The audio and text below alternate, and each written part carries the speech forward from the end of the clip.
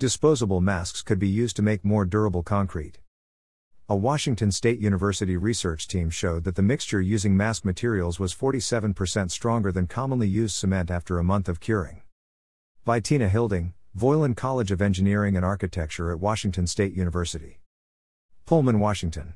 With the pervasive single-use masks during the pandemic now presenting an environmental problem, researchers have demonstrated the idea of incorporating old masks into a cement mixture to create stronger, more durable concrete.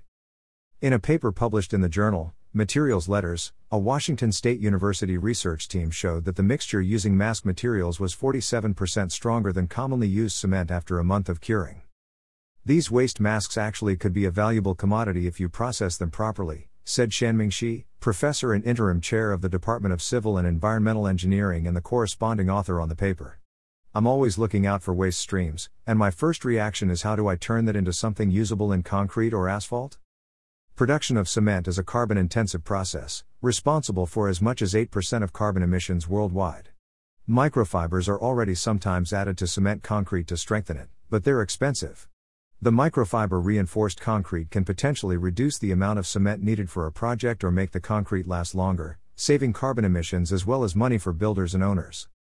Made of a polypropylene or polyester fabric where it contacts the skin and an ultrafine polypropylene fiber for the filtering layers, medical masks have fibers that can be useful for the concrete industry. If they are not reused, disposable masks can remain in the environment for decades and pose a risk for the ecosystem.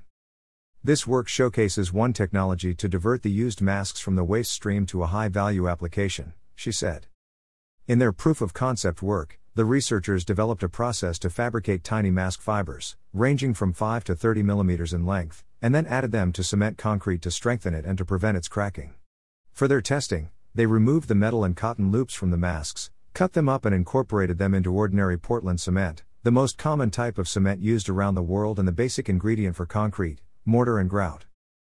They mixed the mask microfibers into a solution of graphene oxide before adding the mixture to cement paste. The graphene oxide provides ultra-thin layers that strongly adhere to the fiber surfaces. Such mask microfibers absorb or dissipate the fracture energy that would contribute to tiny cracks in the concrete. Without the fibers, these microscopic cracks would eventually lead to wider cracks and the material's failure. The researchers are conducting more studies to test their idea that the graphene oxide-treated microfibers could also improve the durability of the concrete and protect it from frost damage and from deicing chemicals that are used on roadways. They also envision applying this technology to the recycling of other polymer materials, such as discarded clothing, to incentivize the collection of such waste.